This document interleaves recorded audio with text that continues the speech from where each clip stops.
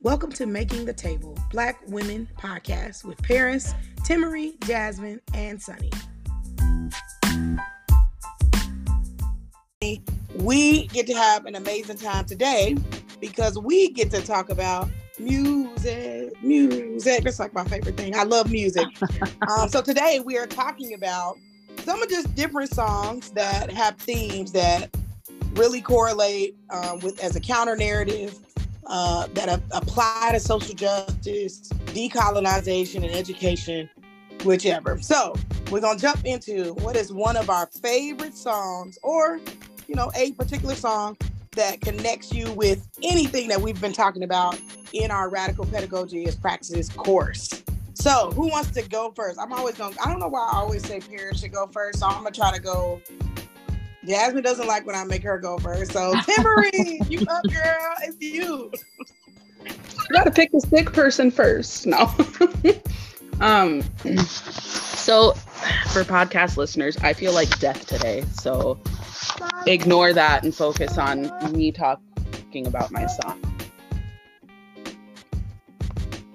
So, the song that I picked was This Is America by Childish Gambino.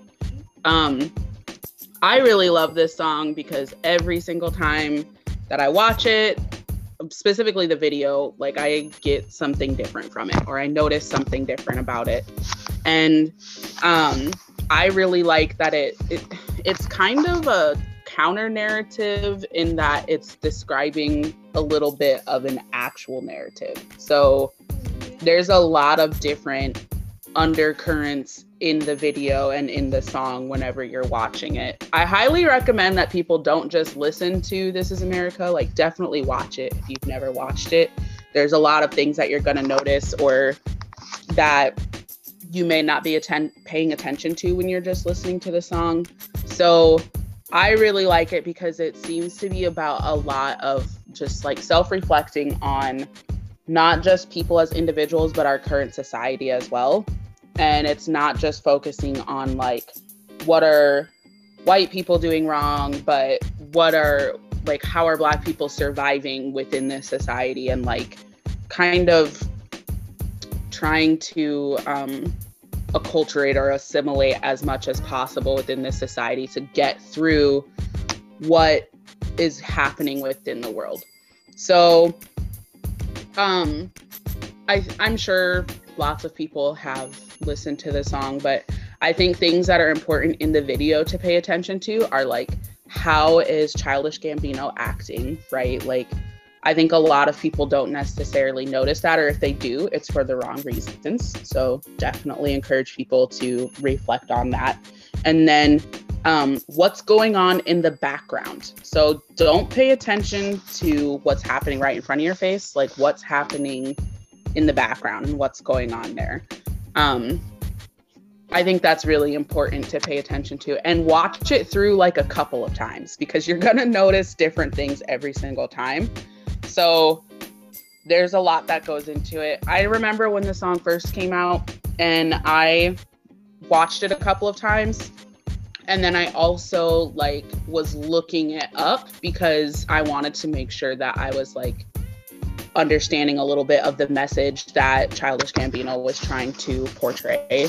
And so there's a lot of like heavy different social themes in there that I definitely think people should look into, absolutely.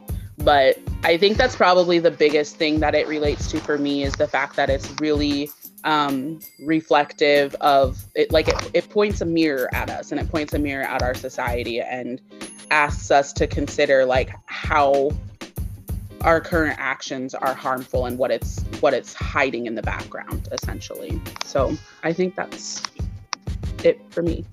Timory, so you said like so much. I didn't want to interrupt you because you were like on a roll. But I love how you started off. Well, first of all, you said, hey, when you're watching a video, don't just look at what's right in front of you. Pay attention to what's going on in the background. And it really made me think about, just as we're correlating into some of the things that we've read this semester, it really made me think about how what I've been seeing is particularly seeing, people or politicians say, you know, really rage against the quote unquote wokeness of education without really addressing what the quote woke education is saying. So we might be, you know, it's almost like they're waving this flag about, oh, woke, you know, it's this or it's that, it's terrible. You don't want your kids in that. It's not education. But behind the scenes, what we're seeing is people systematically placing themselves in areas or in positions of power to strip our young people and our next generation of true history. So we can almost get distracted and get angry over one particular thing, but what's really going on behind the scenes is really a destruction of education in America, period. So I love that you brought that up about the particular song with Childish Gambino, right? Right. So I love that you brought that up. But then you started talking about, you used this word and I never heard it before, so I wanted you to say it again. You didn't say acculturate. Did you say acculturate? How did you say it? Yes. What did that mean? Because I didn't know. So girl, maybe I'm using it wrong, but I always took acculturated to mean like you're not necessarily like assimilating to the culture. You're learning how to create your own culture sustainably within that culture. So, you know, as we know a lot about Black culture in America, it's very different from African culture, and it's very different from our quote unquote dominant culture that we have in our society. Yeah. Now. So like we've really taken this chance, even our religions, right? Like our religions are very different. If you go to a Black Baptist church versus any other Baptist church, it's going to be a very different situation. Very true. Southern Baptist is a very different expectation and experience than an African American Baptist church. This is very good. You're right. Right. So I always took like acculturation to mean essentially that your way of surviving is your way of like trying to resist just a little bit while still staying enough under the radar to survive. So that's kind of how I take it. So, you know, Black people come up with our own dances. We come up with, you know, AAVE. We come up with religions. We come up with our own hairstyles. We come up with our own fashion. And we come up with all of these different things. And a lot of people tend to take away from those things, and they tend to cherry pick those things that they like. But it really is a way for Black people, and it has been historically a way for Black people to survive. Even our own foods, you know, that we brought with us and that we have changed with our own cooking styles and things like that. You know, it's really, we've really done a lot to come up with our own culture while still being within this other culture. And I think that really speaks to the strength and the survivability of Black people. You know, every time that we've been pushed down or forced back down, essentially, we have survived and in fact thrived. And I really like that you brought up that we're having our education, or these different education styles or curriculums or programs or whatever are being forced back down. And a lot of times you see politicians using woke in a negative manner, which is very perfect for what has happened historically. Like woke has now become dog whistle, and people are using woke, what was supposed to be a beneficial term or a positive term that we came up with to wake people up, has now become a dog whistle to essentially say, you don't want to do that. You don't want to be a part of that. That's what those Black people do, you know, or that's what those BIPOC people do. And we're all the same here. We don't need to worry about any of that stuff. You know, like it's become a way to once again make what we're trying to accomplish negative. And so, and that happens frequently. You know, you see a lot of terms that people come up with, any people of color come up with, that turn into dog whistles for politicians in order to get their narrative across, which is really unfortunate. Well, and we see that with even Black Lives Matter. Like it became this thing, and it was literally a quote. It was literally a tweet that happened, and it became this movement. And so now, whether people are, doing, the people who originally said it are doing well or not, it has come to mean so much more than three women. It has come to mean so much more than one particular city or one particular incident. And so you're right. We use, typically our country, whenever they see someone, especially when you're a dominant culture, whenever you see someone who might be infringing or gathering up support to take power from you, you're going to do whatever you have to do to fight for that. Nobody empowered wants to give away power. And I think that's really almost the intricate problem with the way that our culture as Americans is set up. We're known as America. We want to be the best at everything. We want everybody to come here. We want it to be the land of the free and home of the brave. And, we have all of these sayings, but then we build a fence and we tell people they can't come in here. So it's a funny thing. Thank you so much, Timmerie. I love that. And so thankful that you're hanging out with us, even though you're not feeling well. Appreciate you. Paris, you had something? I actually want to comment on Timmerie's song choice on a few different levels. I think that it definitely kind of puts a spotlight on America, but I think it's also to import Childish Gambino's background in pop culture. So Childish Gambino has this show, Atlanta, which really even more deeply and just as deeply as this song examines, I don't know if you guys have seen Atlanta, but it really examines like it's so good. The history, things we didn't know, putting a crazy spin on it. And so this song came out, I believe, in between like the third and fourth seasons. So it was really interesting to watch him to continue to expound upon that within his music. And then also there's another song that he has that goes with the movie, of course, Get Out, Stay Woke. And it's interesting that you guys just mentioned the word woke and what its original intentions were, and how that song, along with the movie, again, delves more deeply into Black culture within America, American culture itself. I just think Childish Gambino is an amazing storyteller, and he has a way, like he did in both this song in Atlanta, in Redbone, where he's able to say something on the surface, but he's saying something so deep within the context of those words as well. Usually a lot of something so deep. Like, he never says, I love how you said that. Like, he's not just saying one thing. He's usually saying a lot of different things. Like, I really think he's such an underrated artist because he has so many great philosophical contexts that he's able to express visually and with his voice. And I just think it's extremely powerful and I think a lot of people don't pay enough attention to that. I think a lot of people think he's just some great artist and he's really cool and he's got a baby face and he has nice, fun songs. Like, people are not paying attention to the really deep underlying things that he's talking about. And I think that that's what makes his music so successful to the right crowds. You know what I mean? Like, the people who need to know what he's saying are getting it.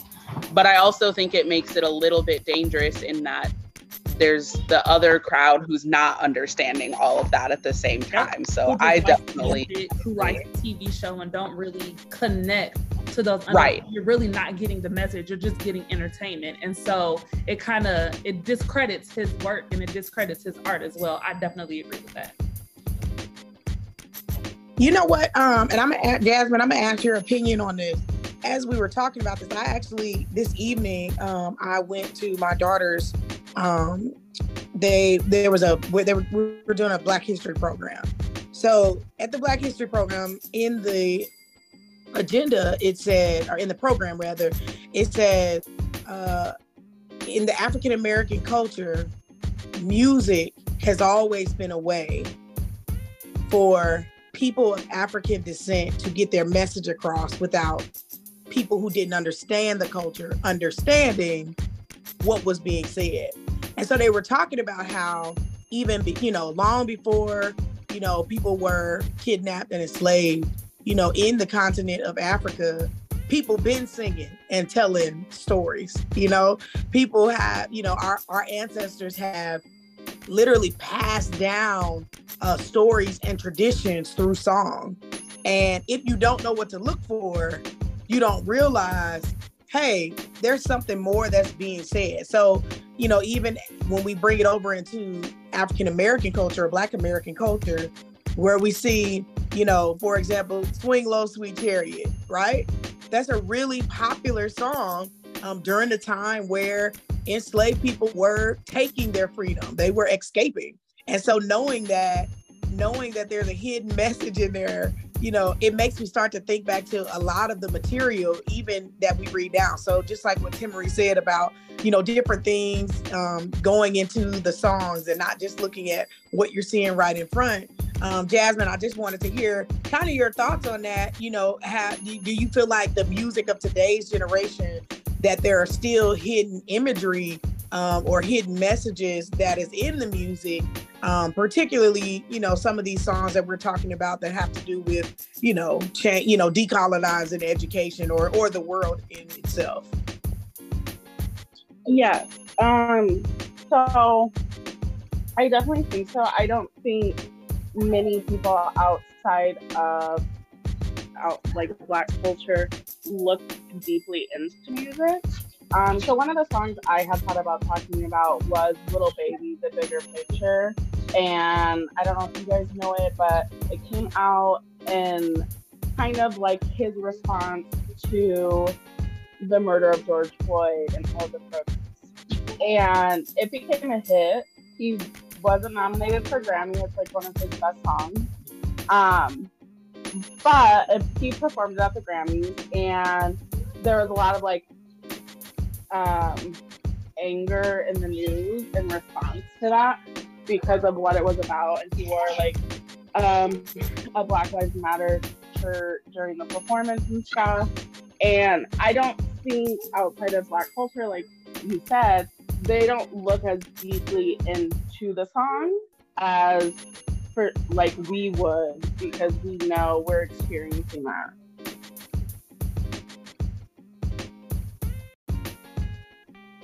Do you have a few of the... Go ahead, Paris. I'm sorry. No, I just wanted to know if you had like a few of the lyrics that you found that connected. I've definitely heard the song before. I just want to talk, if we can, with our songs, talk about like a few of the lyrics. Yeah, so that wasn't actually what I decided to talk about, but I do know I have a couple of the lyrics. Oh, okay. You were just going back to what we were saying. Mentioning like that one kind of. Yeah, that one in particular, because it was really popular in 2020. Like I said, it was one of his best songs. Yeah. That's why I mentioned it. But like, let me pull up it. While you're doing that, Jasmine, I also think it's funny how you mentioned like a lot of people got upset about, or there was mention of getting upset about him doing that song. And I think the funniest thing that I ever hear people say whenever they talk about these things is like, why do we always have to bring politics into it? Why can't it just be music? And like, kind of going back to what Sunny said, like, for Black people, music has never always been just music. Like there's like messages and underlying things that are a part of it. And like, that is why music is so prevalent in our culture. And I think it's hilarious, or even with art, right? Like I have my bachelor's degree in art, and even learning art, even white artists have always been political. It's always been about something other than what you're looking at.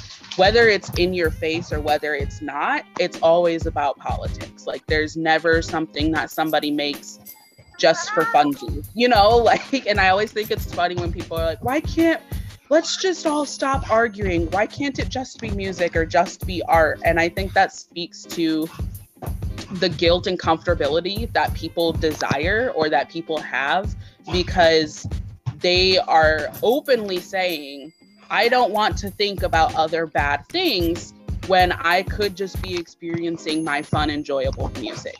Like, I don't want to think about other things that make life hard for others when I could just be enjoying looking at a piece of art. And so I think that that's it tells on themselves a little bit, but it also speaks to the fact that like they are not aware that it's always been like that. And if you think about it, if you think about the earliest times of our art and our music, our dance and our fashion becoming mainstream, it never became mainstream for us. It became mainstream as to entertain them. And so if we look at it from that lens, it'll always be, why does it have to be political? Why does it have to have a message in it? When it was all, like you said, it always has had a message in it for us, but for you didn't acknowledge that pain. You didn't acknowledge that history and what you have deemed entertainment. It was always a way to make you feel good and make you feel happy. And so you'll never understand that context because you've never been willing to see that context. Agreed. Yeah. I was just asking my husband, like, what was the group that had Old Dirty Bastard in it? My brain. Is it Wu-Tang?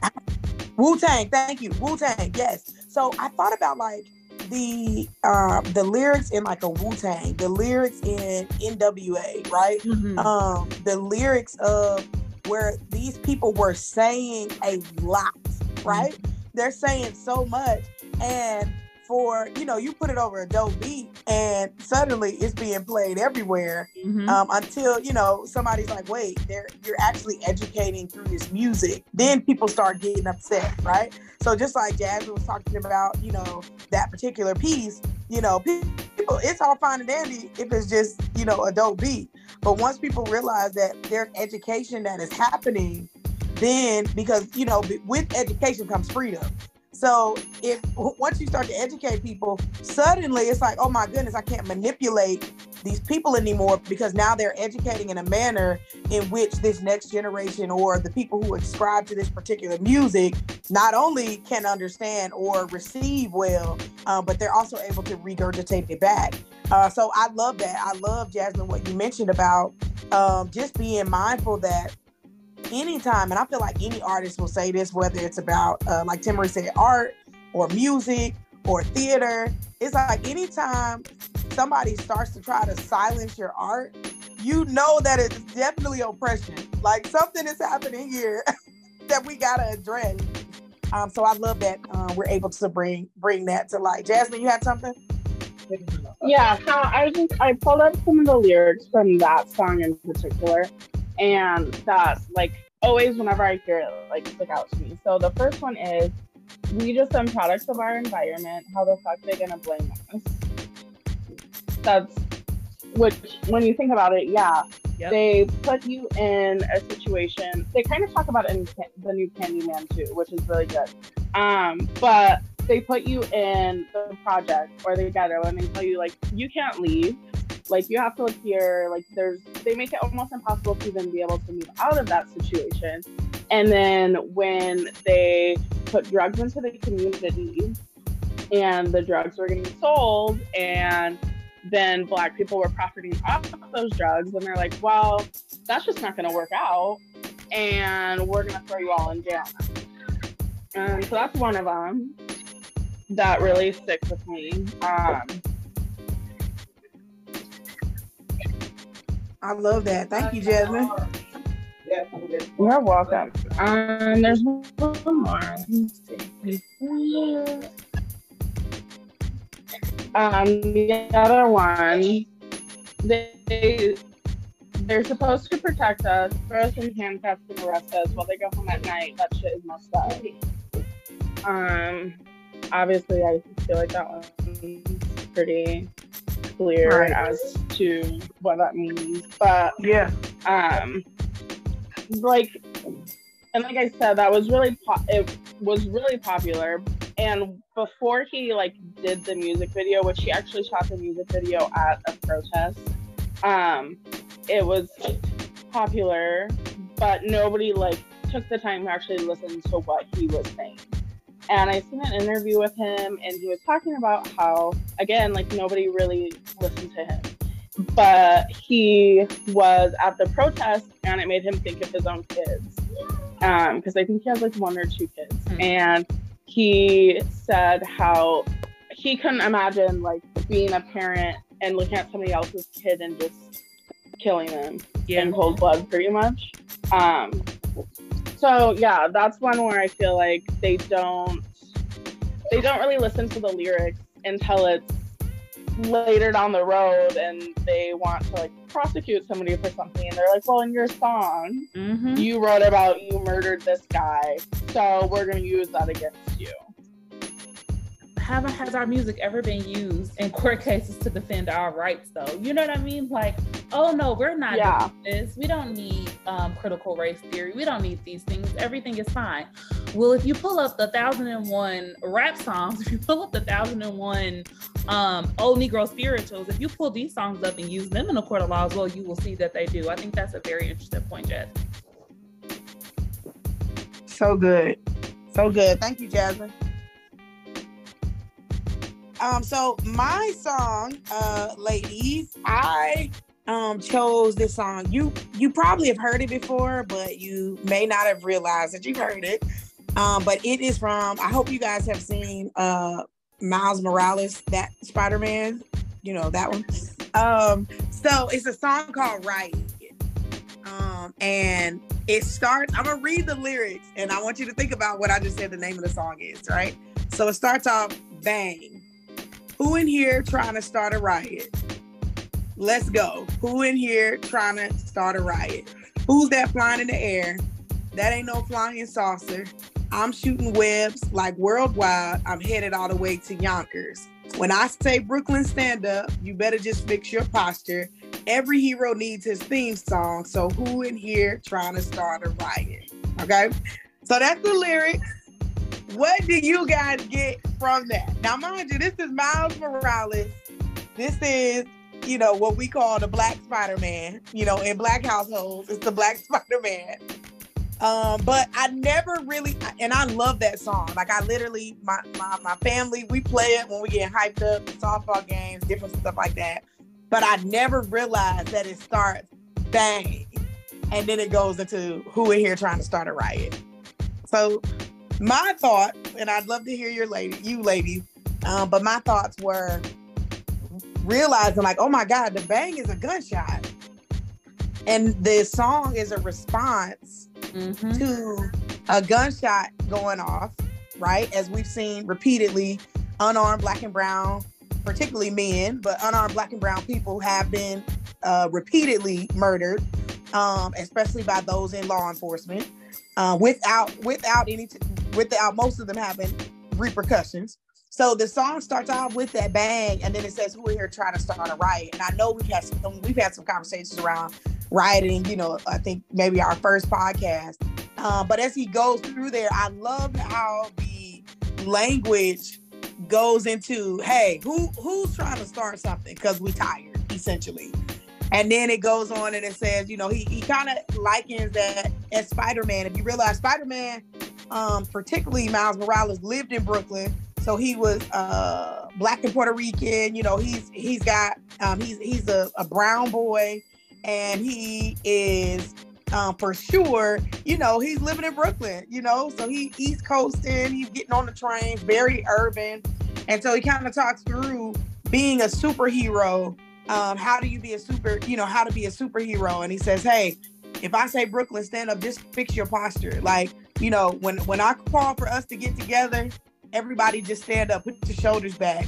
And then he says, you know, every hero needs a theme song. So who in here trying to start a riot? Almost to say that those who are causing the riot or causing the ruckus per se, those are the real heroes. Like, I was heavy into these lyrics, y'all. Once I actually started reading them, I was like, yo, this is crazy. So have y'all heard that song before? Anybody heard that song before? I haven't heard it before, and I've seen that Spider-Man a few times. So I've heard it, but I've never listened to it. But it's a battle. It sounds like it's a battle cry, you know, like right. I think that, especially if you think about, like you said, the Black Spider-Man, and you know, how excited, you know, our kids were, how excited we were to have that representation. I think it's very powerful to have that. And did you say it's at the beginning of the movie? Well, it's actually kind of throughout the movie. Okay. We gonna all these songs we're gonna play like at some point in here. We'll make sure that we put all the songs in the link. Yeah. But as I'm going through the lyrics, y'all listen to this. It's like, Yeah. You ain't got a chance, boy. You ain't got a chance, boy. What you think? I've thrown in everything but the kitchen sink. I try to be friendly in the neighborhood. I know all the little grannies want to sip their tea. But here you come, all barging in, all ugly like a brown fur cardigan. We received the monologue and arguing, and I'm like, who in here trying to start a riot?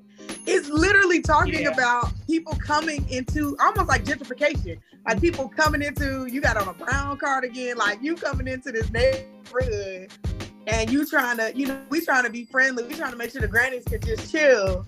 And here y'all come, and I'm tired of it. So let's start a riot. Like, as I look through it, it's so, again, goes back to what we were just saying about how music just speaks. I took a course, y'all, in my undergrad. You guys know I got my undergrad from Springfield College in Massachusetts. Shout out to them.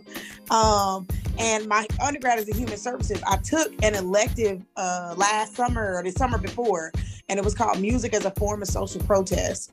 And that professor walked us through every song that literally spurred change or spoke of change that was going on from every single genre for 15 weeks. It was amazing.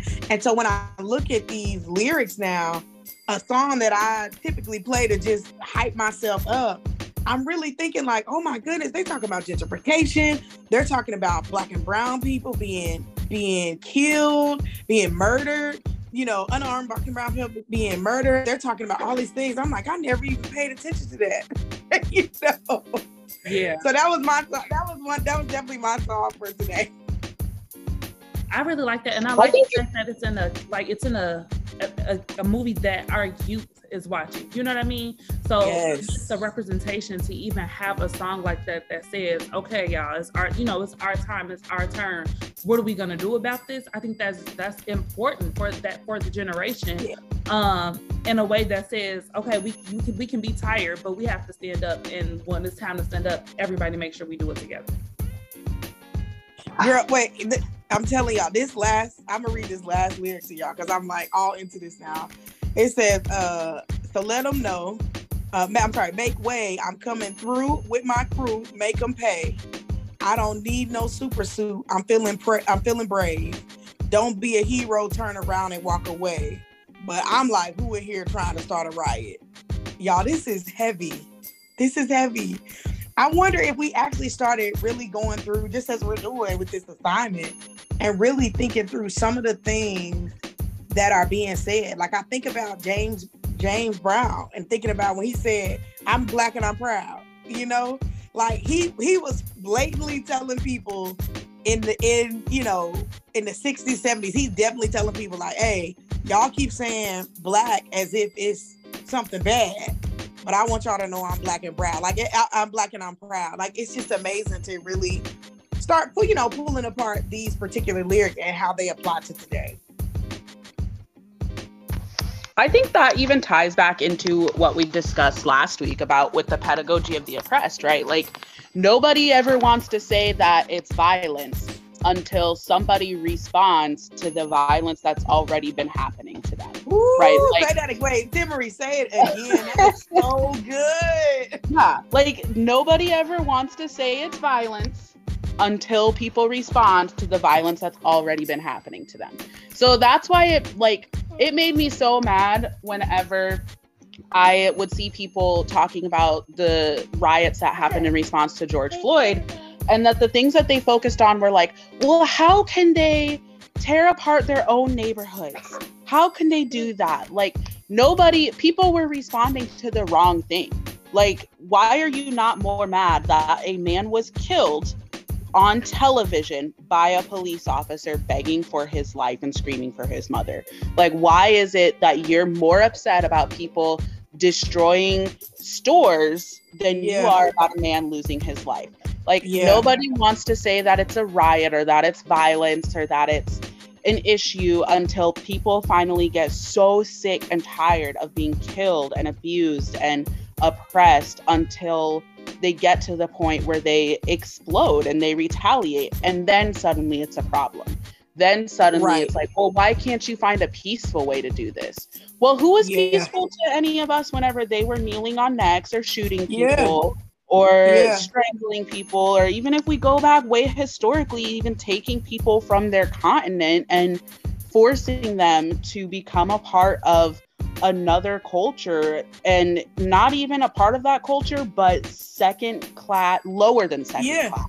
You know, like, everybody always wants to say, like, be more peaceful and do it this way and do it that way. And I think that, you know, there's one particular line, I can't remember it, off of the show Amend on Netflix.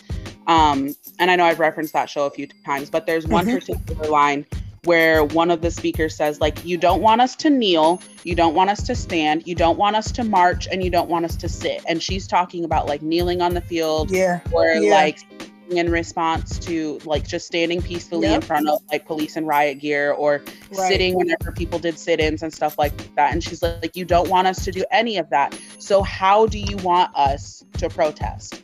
And she says, like, the real issue is that you don't want us to do any of that. And so I think that's really the problem. And when you talk about how he's referencing, like, you know, gentrification and people coming into the neighborhood and taking it over and everything, and, you know, who's really starting the riot here. And I think that's so important to acknowledge and help change people's thinking, that, you know, let's consider what happened before that riot happened, or before that person exploded. Let's think about that before we start talking about, oh, well, they're just having a riot and damaging things, you know, just because. I think that's really important. Love that. And Timmery, somebody else can jump in on this, but I'm just going to reference, you know, typically, especially people who are talking about peace, and always responding in a peaceful manner. We like to, you know, really talk about Dr. Martin Luther King, but in his 1967 speech at Stanford, there's this, you know, portion that he says that people kind of skip over. He says, in the final analysis, a riot is the language of the unheard. And what is it that America has failed to hear?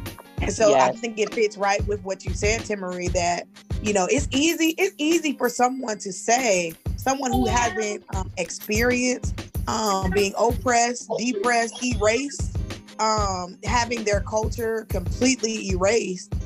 It's easy for someone to say, oh, you got to respond peacefully. Well, tell that to the indigenous people that when our American ancestors were kidnapping their kids, and if they didn't give them their kids, they were like, well, y'all just not gonna eat. Yo, tell that to them. Tell that to the you know, the grandmothers who still remember when they couldn't go into certain restaurants. Like, it's not okay. So when they start seeing this stuff now, they fed up. And so the response is sometimes visceral. So yeah, I thank you so much for bringing that up, and thinking about, you know, how it applies to even the repercussions of things of today. I also think that because of today's accessibility to news, especially through social media, and we see it a lot. I almost call it like TikTok news now. But because of that, the younger generation, they're not putting up with that. They like, we're not doing that. No, you know, you don't get to do that. They don't have as much, I won't even say patience. They don't have to put up with as much because they've been taught. It's easy for them to go on and Google anything at this point. So if you've seen people 60 years ago doing things, you're like, that was 60 years ago. You know how some people be like, I am not my ancestors. Yeah, I was just about to say that. Yes, I completely agree. And I think it also really speaks to the fact that, you know, like, people who are our age, right? Like, people who are our age, we have children. Like, we all are teaching our kids different things, and we're teaching them how to look deeper than the surface. And I think that's where we're starting to see these different educational programs, and, you know, things like African studies and ethnic studies, and the Mexican American studies and things like that, Shito and different Chicana studies, anything like that, indigenous studies. I think that's where we're really starting to see, is because, you know, we are a natural progression of our ancestors, right? Like, our parents taught us certain things, whether they knew it or not, and we teach our children certain things, whether they know it or not. And I think making sure that our kids know to look deeper than the surface, or to really search out those answers that you're not going to get from other places. And it's so simple to do that now too, and it's easy to look for those sources that are going to teach you, the reliable sources. I want to put that out there. Reliable sources. Please don't just run to your nearest person that you think is going to tell you what you want to hear.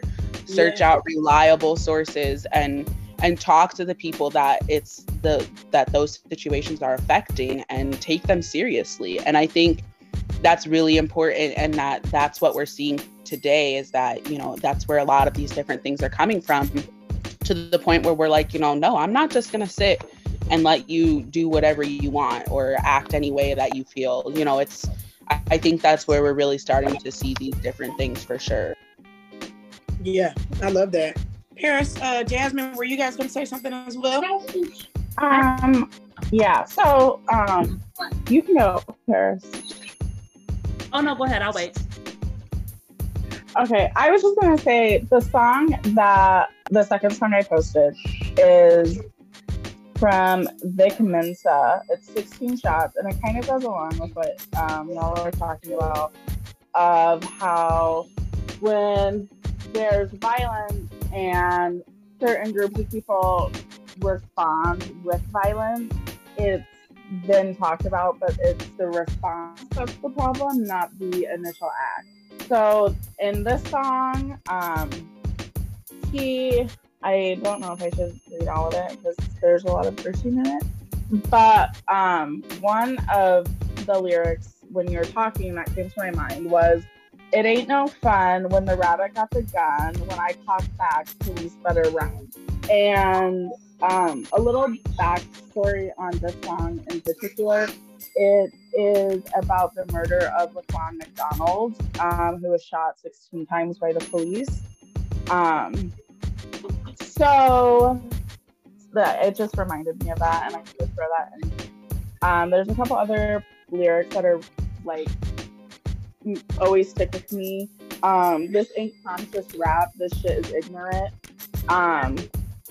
Which obviously, if you're not like listening to the song, really like looking deeper into the song, it's like, okay, what does that mean? But I take it as he's not like your typical rapper or musician who makes music that's supposed to be conscious rap, I guess.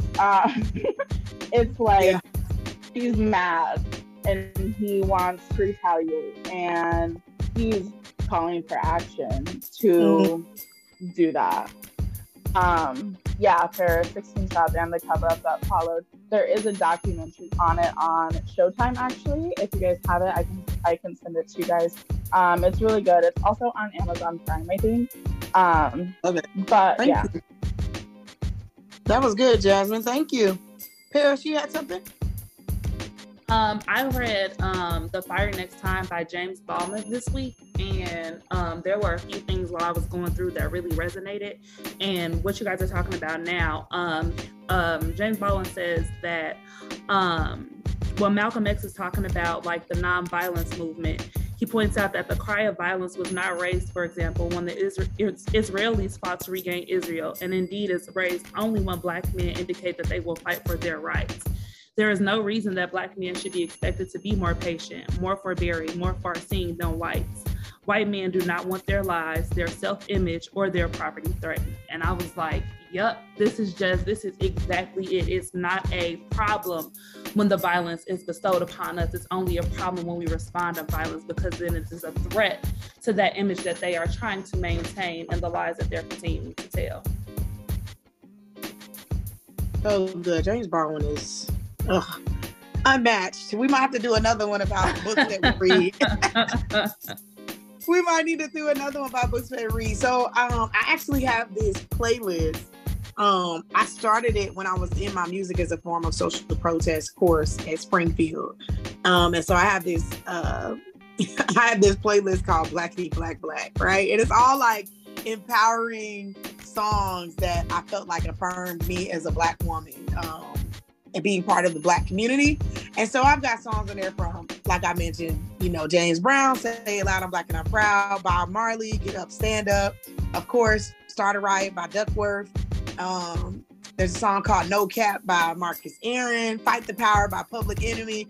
There's a whole list. I might have to just add the list into the description. Brown Skin Girl by Beyonce, Optimistic by Sounds of Blackness, Get By by Talib Kweli. Like, there's so much that's on here. Don't Touch My Hair by Solange. Come on, that's a classic. You got to get that. Black Gold, Esperanza Spalding. I have so many, but I'm really interested about going through there and looking at all the lyrics. I did my second song that I really wanted to kind of bring up, and I don't even know if we have time for this, but y'all, have you all heard Fi Fi? That's how you say it, Fi Fi. Have y'all heard that by Toby Nigwe? Guys, y'all gotta hear it. Oh goodness, y'all gotta hear it. Fi Fi is amazing. There is this. I love it because it's Toby Nigwe and his wife is also featured in there. They call her Fat Fat. It's hilarious. But he talked. Both of them are rapping on there, and she talks about growing up, not having a parent, being, her mother being a single mother, having to raise their family, having to do things differently.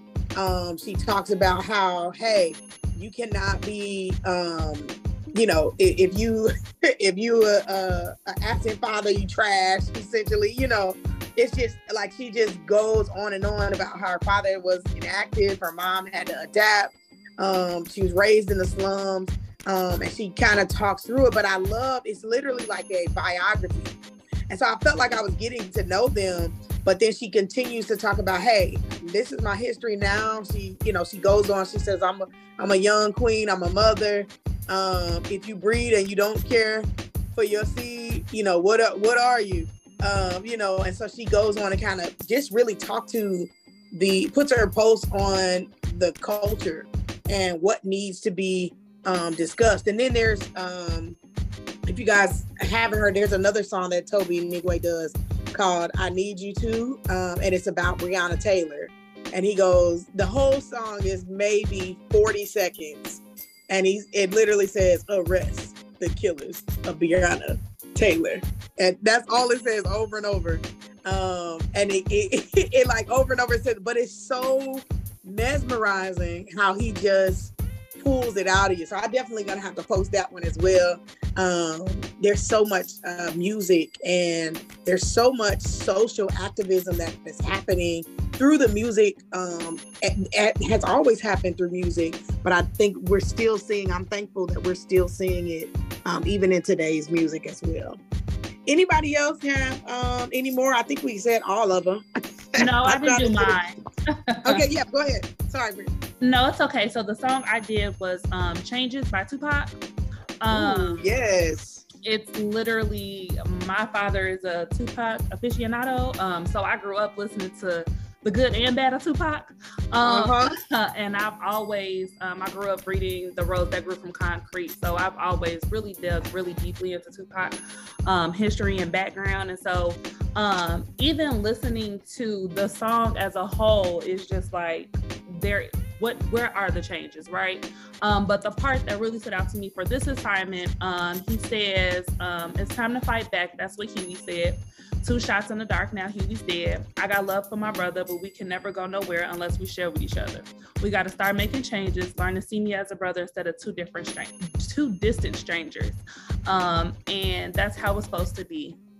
And so this really, like for me, went back to all of the reading that we've done, and especially the what we read last week, Pedagogy of the Oppressed, and how it really has to start with love, and how that love is both with the oppressor and amongst ourselves. And it has to start with ourselves. We all have to get on the same page. We really all have to experience that deep love for one another. And that's the only way that we can begin to even make that change. And so that was really important to me. I also this week have started reading All About Love by Bell Hooks, and something that she says that that went into the things that we're learning about the Now We Lynn, is that love is the will to act with intention, and it's an action. And so just all of those things going together, this song really, it motivates me. It makes me to, again, re-examine everything that we're going through right now. And this song is 30 years old. I mean, Pac is the child of Panthers. He had his own,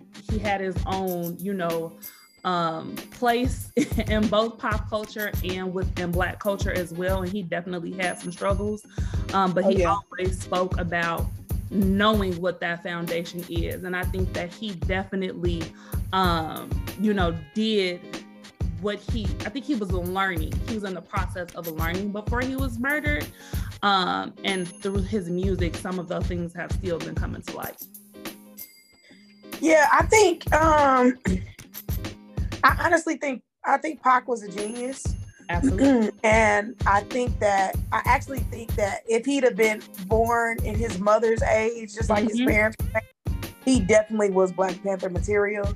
I actually think that he was ahead of his time. Absolutely. Like, I think he had evolved as far as, like, he just had the ability to tell people, like, he was going to tell you how it was. He wasn't going to tap dance around it, you know. And I think sometimes, again, just like Tim Marie said at the beginning, we get distracted by, some of the gang activity. We're not talking about this kid had to become a gang in order to be safe in a community that systemically had been oppressed. So this was the only type of family that he really could have to have some type of protection, because his mother was busy working. You know what I'm saying? So if we kind of, sometimes the ideology that surrounds some of these rappers, even some of these felons, y'all know I got love for the felon, and so sometimes we look at them not recognizing. I'll tell y'all, the song I almost did was "What Would You Do" by City High. What would you do when child is at home crying all night on the bedroom floor because she's hungry, right? And I was like, you really think about it, you like, yo, I would do anything for my kid. So to look at somebody who has nothing, doesn't have any family, and to see the situation that they're in, however they got there, it's like I stopped judging people, because it's like, yo. So I say the same thing about Pac. I say the same thing about a lot of these felons and people who are in jail or incarcerated. When you're dealt a bad hand or not given a hand at all, and you hungry and you got to steal to eat, that's an American problem. You know what I mean? I'm like, why? How are we the richest country and we have all of these kids that have to rely on free lunch at school? Like, it just becomes so bigger. So I love that you brought Tupac into it, because I always felt like he was such a genius, and just so far, I think in his genius, he was so far ahead of the time. He was talking about things without apology. And people are very uncomfortable with people who do not apologize. Like, in any aspect you're in. This is why, when we say Black power, when we say Black pride, people are so offended, because if you are authentically you, unapologetically authentic, people get uncomfortable with that. We see it when, as women in the workforce, in the classroom, people will get offended when you are authentically you and when you don't make any apology for it. And so it's so interesting to me that sometimes people think of these poets, like Biggie, like Tupac, like Toby and Nikwe. Some, like, you thinking about some of these poets who have put a sick beat underneath it, and I'm like, man, what was the difference between this person and James Baldwin? What was the difference between this person and Shakespeare? What's the difference between, and you think about these artists, like, yo, what's the difference here? And we know what it is. It's, racism, So, yeah, thank you for bringing that up here. I'm so glad that you brought Tupac up. I love this, because I was literally, as you talked, I put it in there. That is so funny. Yeah, I definitely agree with what both of you are saying, you know, like, and I think I'm sorry, not Paris, Sunny, I love that you brought up, like, people get mad when you're unapologetic. But the thing that I think I've been learning over the years is that I think people are going to get mad at Black people regardless. Yep. I think that people are going to be mad no matter what you do, just because of who you are. And so I think, and maybe this is just part of me getting older in life too, like, part of me has just been like, well, who cares? I don't care anymore. You know, like, I don't care, because people are going to be pissed off no matter what I do. People are going to be pissed off if I'm too quiet. People are going to be pissed off if I'm too loud.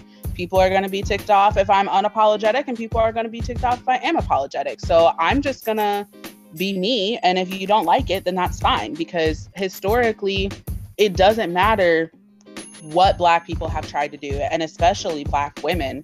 Like, it doesn't matter. People have always found some reason, whether arbitrary or not, that they don't like us, or that they have a problem with how we live our life or what we do. And, you know, you can't win. So why not just be unapologetically you? You know, there used to be a time back when I was younger where I would just, you know, be quiet, or, you know, I wouldn't say how I felt about things, or I wouldn't speak up, or I didn't want to seem like I was too smart and like intimidate people. And I finally got to the point where I was like, you know what? There's people who are going to think I'm intimidating no matter what. I can remember being in middle school and elementary school, and I don't know how many times I heard people be like, oh my God, I thought you were so mean. And like, really, am I intimidating, or are you intimidated? Like, that's the difference here. It's not that I'm doing anything in particular. It's that you are intimidated by me, and that's not my problem. Mm-hmm. Your perception of me is not my problem. So I think that, you know, when we talk about these artists who are just unapologetic and don't care, like, people are gonna be ticked off no matter what we do. So I think that they finally just found the strength, whether it's an artist, whether it's a scholar, whether it's anybody that you want to talk about, an activist, anybody that you want to talk about, who finally got to that point where, like, well, you know what? People are going to be mad no matter what I do. So I'm just going to go ahead and do it. And I think that's why we love them so much, and they're so important in our culture. You know, we talk about Tupac and Biggie, and we talk about, I even think, like, just Ice Cube, and, you know, we talked about Wu-Tang and all of these different wonderful artists, but there's so many influential people out there who have talked about real things that have made people mad no matter what it is. And I think the takeaway from that is just, people are going to be mad regardless, so you may as well just be honest. Yep. I love that, y'all. This was like amazing. We got good taste in music. We do. I know. I'm like writing everything down because I'm gonna go look up a bunch of things that I haven't listened to in a while, or that I haven't heard. So I'm excited. This was a good one for sure. We definitely gonna post all of. Go ahead, Jasmine. Okay, sorry, this is not really relevant, but kind of, because you made me think of this summer. You like, just like all of the artists that like have meanings behind their song, and like we mentioned, like Wu-Tang and stuff. But so there's one in particular that comes to mind, who I kind of want your opinion. Kanye West, because I don't know if you guys know, but like his parents were like in the Black Panther Party. I believe his mom was, or his dad. His mom taught at an HBCU. So like they instilled Black pride in him and everything, you know. And you can see it in his songs from the beginning, like All Falls Down. He talks about, we're trying to buy back our 40 acres, and for that paper, look how we'll stew. And then where he is now. What do you guys? I'm going to actually lean into Timmery here, because my personal opinion, I am not a professional. I think that as I watched the evolution of Kanye, I felt like he had I'm not a counselor, so that's why I said I'm going to ask Timmery, you know, from her studies, what she thinks. I felt like he had a traumatic event that he either didn't get support for or counseling for, and it has literally eroded. I feel like every time I see him and just watch the evolution of his career, I felt like when his mother passed, that there was no help for him. He didn't get help. And so what I'm seeing now is more someone who really needs a lot of help versus is this actually who he is as a person. And again, I'm not giving excuses for him or anything like that. I'm just saying that's my opinion. So that's why I said I'm gonna lean into Timory because, you know, that's how I've always thought of it myself. Well, Sunny, I agree with you. Like, I do think his mom, like, dying after having plastic surgery, that, you know, who wouldn't that scar in a way, you know? But he has said, like, he was diagnosed with, like, bipolar or something. But I think even, like, if you look at music-wise, how his music has changed. Like, his album that he did for his mom was still really good. He didn't, I don't know. I feel like he lost his goals, or like, I don't know how to. I felt like he was heartbroken. Like, I felt like he was heartbroken, and he just started making music that. Well, first of all, we know, like, especially early on when you're making music, even when you're amazing, you're still, unless you own the actual, and I don't know. So unless you own the actual radio, I'm sorry, not the radio, but the company that is producing your music, somebody else still has a say in what music is going, you know, on there. I know right. You know, we're like, oh, the artist does this or that, but the truth is there's a whole team that's making these decisions for the most part, unless you are literally putting it out completely yourself. So, there's a lot to that, which is why I think Paris mentioned when she was talking about kind of like underground artists and things. Even when I brought up like Wu-Tang Clan, they really got famous because they were already putting their stuff out. Same thing we saw with Master P. He was putting his own stuff out. So he was like, ain't nobody gonna tell me what to put out. But sometimes some of these other people, you know, they don't necessarily have that. I don't know enough about it to be, you know, we need some Kanye experts to maybe have a conversation with us, and I'm not one. I used to enjoy Kanye. I mean, like, obviously, like, his newer stuff is not for me. But, like, even when you look at Blood on the Leaves, that was a hit song. He sampled Nina Simone's Strange Fruit, which is literally a song about, like, Black people being killed and hung in trees. And it's a song about, like, I don't even know the point of the song. Like, I don't think there's a point of the song. And I just think, I guess relating it kind of like when we were talking about Tupac, he had all of this that he could have done.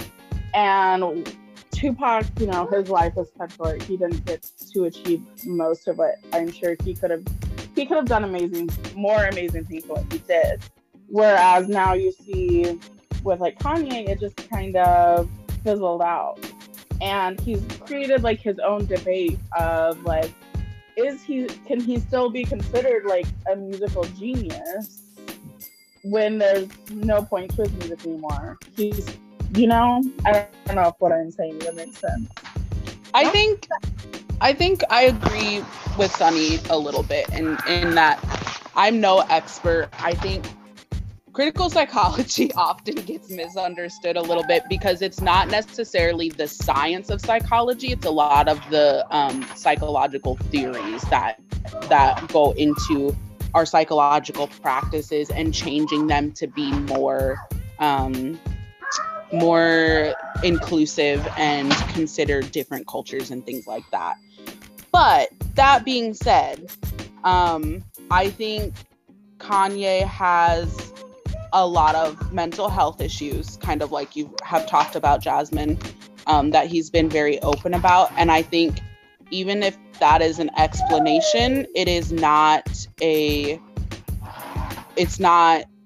justification. So, you know, for me, I was willing to cut Kanye a lot of slack for a while.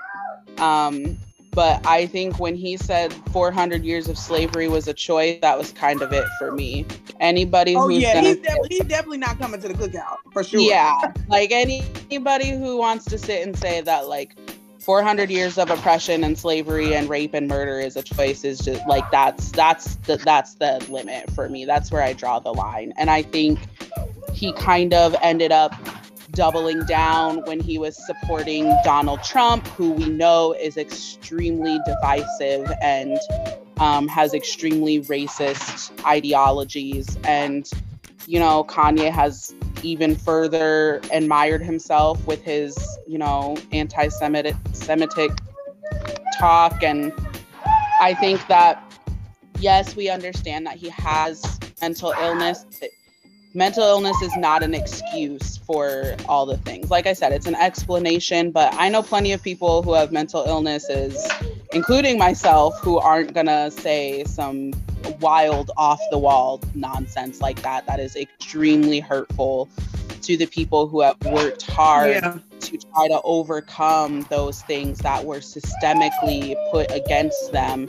And then have also been working hard to overcome in my opinion, a tyrant who is trying to enforce racially divisive and, you know, saying these horrific things about marginalized people and putting these horrific laws in place for marginalized people, and who has made, you know, people who were undercover racists come out and be fully out there and even more abrasive in their ideologies. Somebody who supports that, I mean, to me, it just, you know, I feel like it's more of an Uncle Tom move on my part. Like I was willing to cut him a lot of slack for a long time, but that was kind of it for me, for sure. But like I said, we don't all know all of his history, and we know that, you know, he's been through some things, and we're never gonna know the full story. But I don't know what the full story would have to be for me to say like, oh, okay, that makes sense for your comments. Like, I don't know if there's a good enough reason for him to make public comments like that. Yeah, but that. Agreed. I'm with you on that. That's good stuff, y'all. That's good stuff. Yo, Lord, we done start talking about Kanye. That's a whole nother podcast. No, I wasn't trying to. I just, to me, because I did for a while, like, I do think he was, you know, like, he created good music. He knew what he was doing. Mm-hmm. He, you know, and I do think he could be considered, like, a genius. But, so I always wonder that. Of like, do other people still place him in that category? Because like I said, his other music before did have a lot of themes where he mentioned problems in the Black community and social problems and all of that. So I don't know. I just kind of want to throw them there and see. No, that's a good thought. I think it's definitely a good topic. I think maybe one of these podcasts we should definitely do like people who are like people are on the fence about, you know, like maybe we should do that as a topic one day and kind of talk about that, because I've heard people say the same things about like, well, not the same exact things, but a situation that came to my mind was like Rachel Dolezal, right? Like I've heard some Black people sit and say, who cares if she's not Black? She did a lot for the Black community. And then there's other people who are like, absolutely not. That is not okay. So like, it's interesting to consider people who are, you know, who people are very divided over. So maybe we can make that a podcast episode too and jump more into Kanye. Right. That's hilarious. Well, I think we've been able to kind of cover throughout. I'm excited about the next couple of weeks as we finish out this particular course and get to get some more podcasts out there. But so appreciative, ladies, for you all sharing all of your favorite songs. We'll make sure to we'll put them into one particular, into the description so that everybody has an opportunity to check out any of the songs that we might have mentioned. Other than that, I think that's all we have for today.